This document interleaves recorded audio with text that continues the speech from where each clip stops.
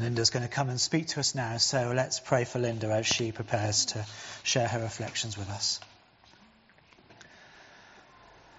Father, we thank you for those familiar words of Scripture, those words which still reveal the starkness of your final days. And so we do pray, Lord God, that by the work of your Spirit you may bring those words to life for us this morning. Help the message of the cross impact our lives. And may Linda's words help reveal them at a deeper level to us, so that we might connect the words of Scripture with the reality of our day-to-day experiences. Anoint her with your Holy Spirit, Lord, that she may speak powerfully in your name. For we ask this through Jesus our Lord. Amen. Amen.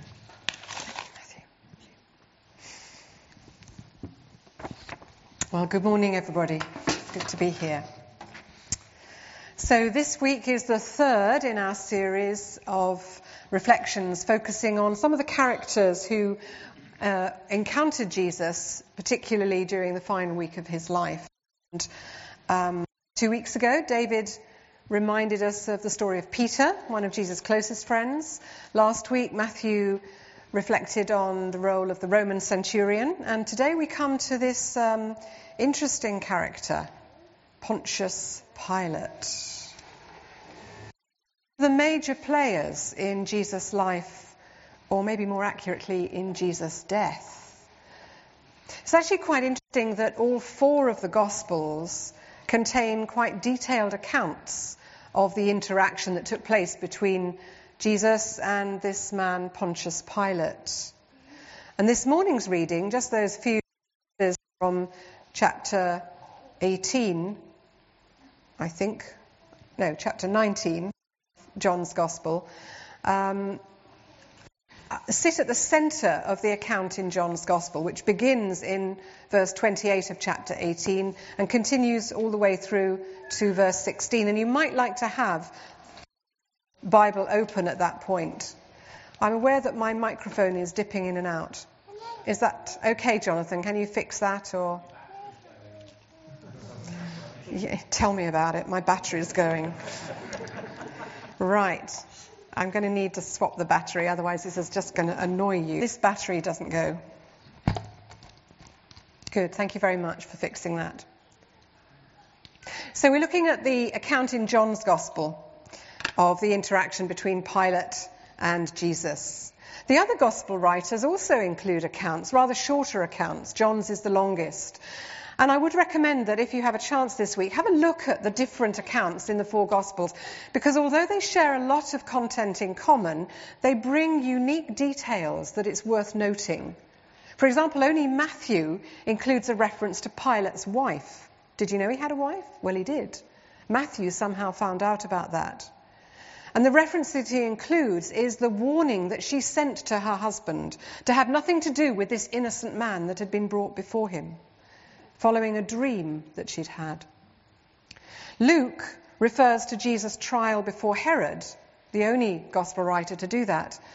And he talks about the mutually advantageous alliance that was subsequently forged between the two men, the conspiracy that was at work. So the fact that all four gospel writers allocate considerable time and effort to the role played by Pilate suggests they all considered him a key player in the Passion narrative. And so did the early church, because in the Creed, the affirmation of faith that we read earlier on in our service as part of the baptism, we read the words, suffered under Pontius Pilate. Pilate is the only human being, human name mentioned in the Creed, apart from the mother of Jesus, Mary. I seriously doubt that's how Pilate would have wanted to be remembered for posterity, as the man who crucified an innocent man who caused great suffering. So who was he, this Pontius Pilate character? And what exactly was it that he did or failed to do that has caused his name to be linked for all time to the suffering and death of Jesus Christ? And perhaps more importantly, what could we learn for ourselves from his example? So let's begin by exploring some of the context for the encounter between Pilate and Jesus, and later we'll go on to look at some of the aspects of the one-to-one interaction that they had. At the time of Jesus, Palestine was under occupation by the Romans. It was part of a vast and powerful Roman Empire. So the Jewish people were subject to Roman law under the authority of a Roman prefect or governor. And Pontius Pilate was the governor for the southern region of Judea between around AD 26 and AD 36, just that period when Jesus was engaging in his adult ministry leading up to his crucifixion.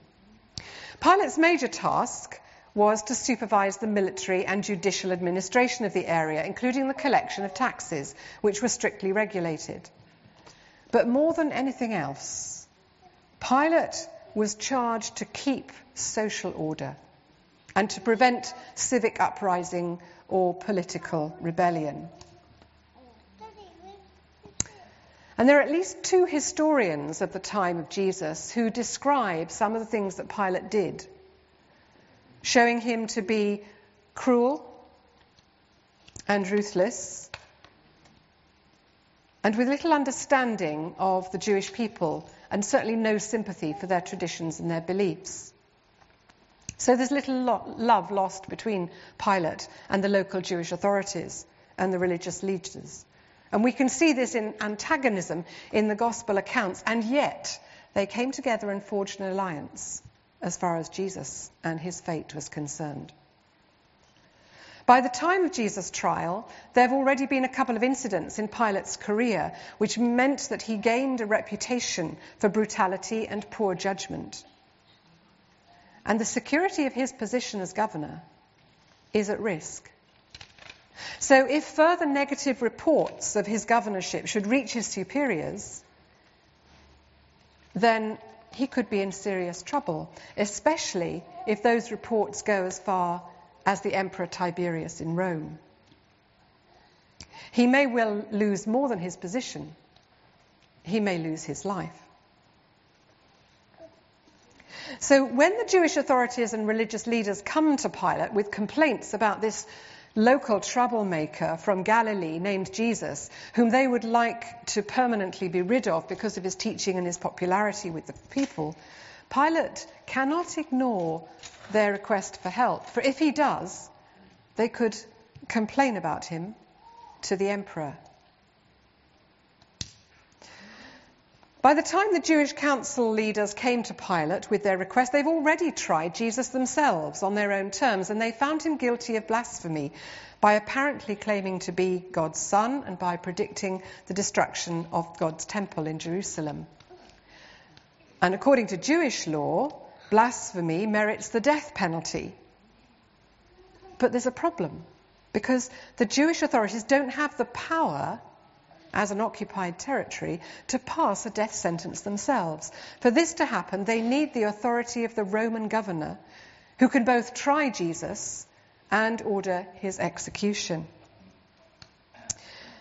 And so we can see that while the Jewish leaders were primarily concerned about Jesus' teaching and his religious role, they realize this is going to be of little concern and interest to Pilate, who will see it as just a local Jewish matter.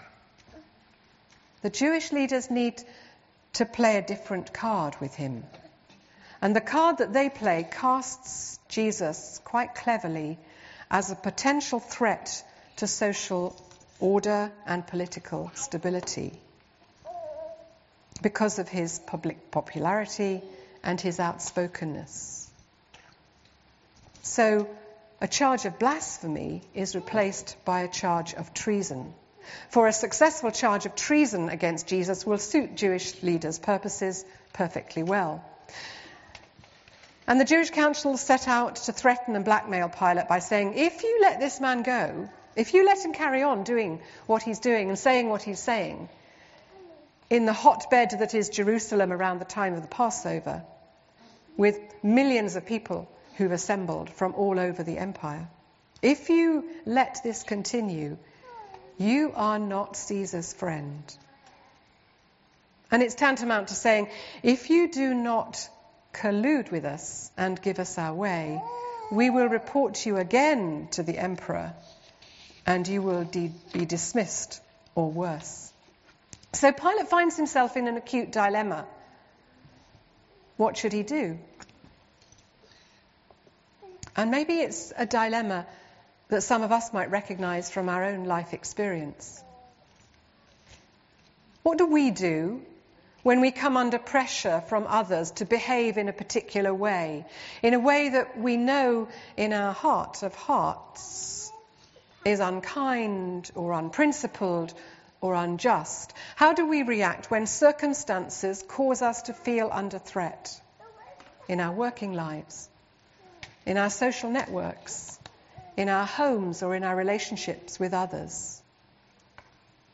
How do we stand up with confidence for what is right? Where do we find the courage to make the right decision and do the right thing, especially when it may be at risk to our own reputation or our future well-being? And maybe you can think of an occasion when you found yourself in such a situation, or maybe you're facing such a situation right now, where you're tempted to compromise your integrity. The pressure may come from a boss or a senior colleague at work, or it may come from your peer group or friends. It may even come from your family, asking you to do something which you feel to be unethical or inappropriate.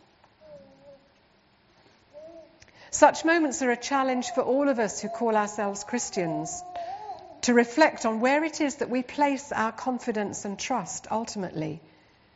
Is it in our own strength, or in our own rightness, or in the acceptance and approval of other human beings, or is it in God and His eternal care and provision for us in all circumstances of our lives?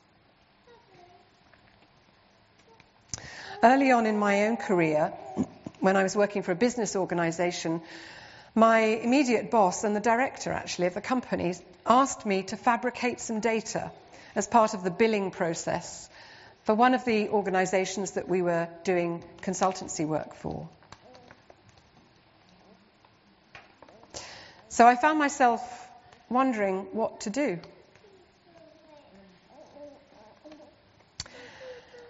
And in the end, I began to think, well, is this really a company that I would want to work for in the long term if my boss asks me to fabricate data as part of the billing process?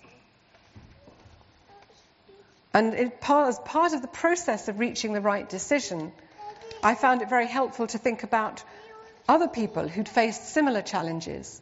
One of the things I had read was an account by someone who had been asked by her employer to lie. And she explained that as she thought this through, she realized that if she lied for her employer, then her employer would never really know whether she might lie to him. And she said to her employer, but if I lie for you on this occasion to suit your ends, how will you know when I might be lying to you on a future occasion? And her employer was so taken aback at the logic of this situation, as well as the rightness of it, that he dropped the request. So where do we get our resources from to help us face these situations? Well, I'd suggest that spending time in prayer is one thing, reading the Bible, especially the Psalms, is another, and seeking the guidance of the Holy Spirit. But we can also go to wise friends, wise Christian friends, perhaps people who've experienced similar situations.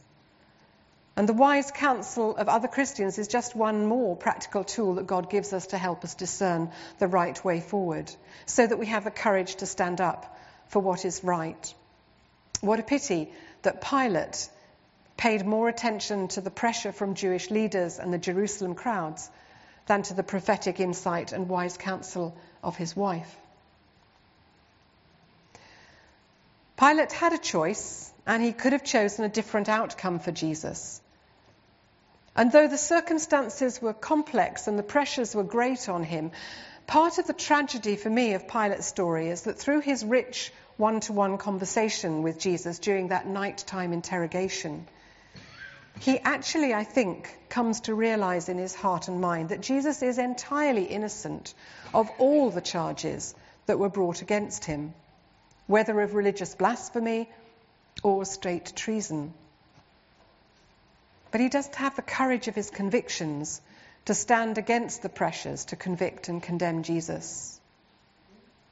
And the tactic that he employs is to try and evade the responsibility for dealing with this situation in various ways, passing that responsibility to others, he hopes.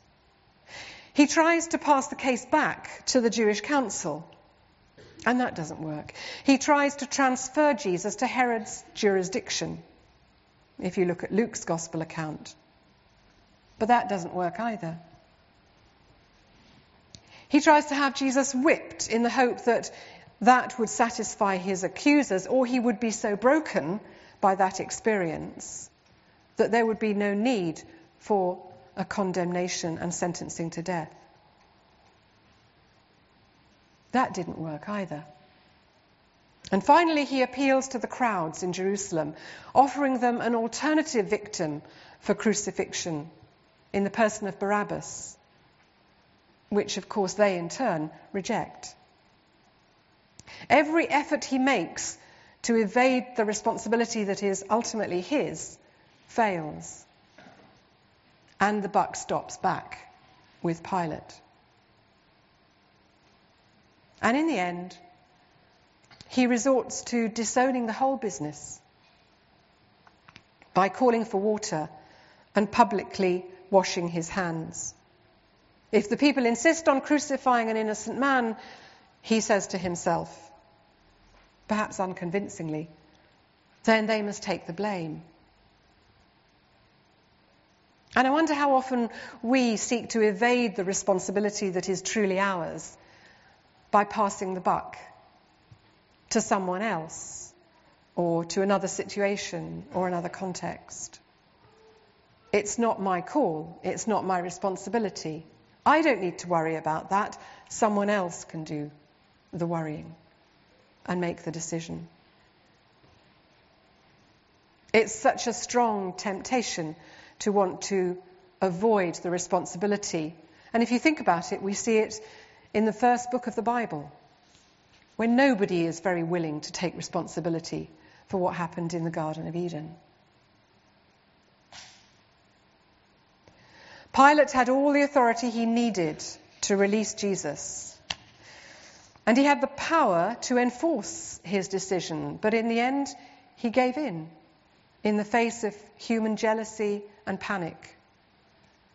Barabbas is released and Jesus goes to the cross on Pilate's say-so.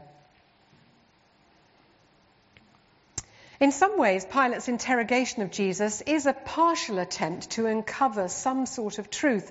And Pilate asks some very interesting and pertinent questions about Jesus' identity and his origins. Who are you really? Where is it that you have come from? What are you really about? Their conversation becomes almost philosophical at some points. And when Pilate asks the question, what is truth? I'd suggest that they've reached the heart of the matter. And if we took a more sympathetic view of Pilate as being a human being just like us, frail and with feet of clay, then perhaps we can hear in his questioning the weariness and wistfulness of a man who, despite his social standing and success, has a sense that something fundamental is missing from his life. Something about contentment, personal integrity, wholeness, or shalom. This man, Jesus, standing before him, profoundly challenges Pilate in his understanding of what is truly important in life. Is it power and control, or is it something else? He's challenged in his understanding of what it means to be truly human. And there's almost a sense in which It's not Jesus who is on trial here. It's Pilate. What is it that he believes? And how does it shape his life? What is it that he sees when he stands and looks at Jesus and thinks about what is to come? And tragically, Pilate's attitude and his actions condemn him in this courtroom situation.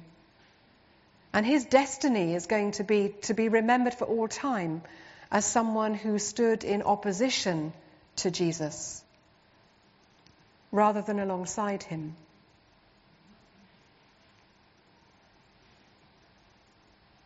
Questions about who Jesus is and what he came to do and how we should relate to him have continued to challenge individuals and communities all down the centuries.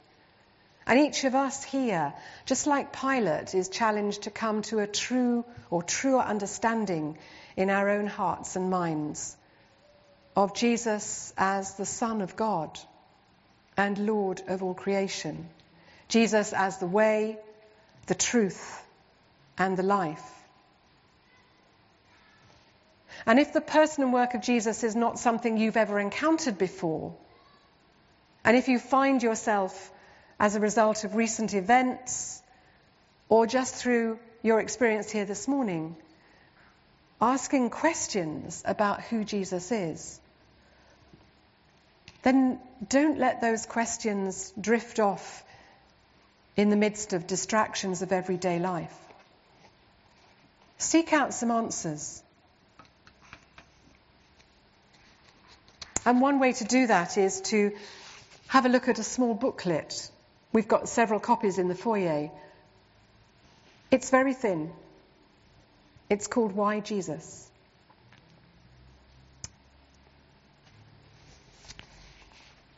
Lent is a chance for all of us, whether we would call ourselves Christians or not, to focus on the person and work of Jesus and take a fresh look at it, especially as we consider Jesus' journey towards the cross of Good Friday. It's a chance to reflect on Jesus' call to human beings to see the face of God in his face and to grasp God's purposes for humankind and for all creation in his earthly life and death and resurrection. Pilate had a unique opportunity that night to encounter Jesus, to ask him questions, to receive answers, and to move to a different place in his life. But tragically, he missed that opportunity.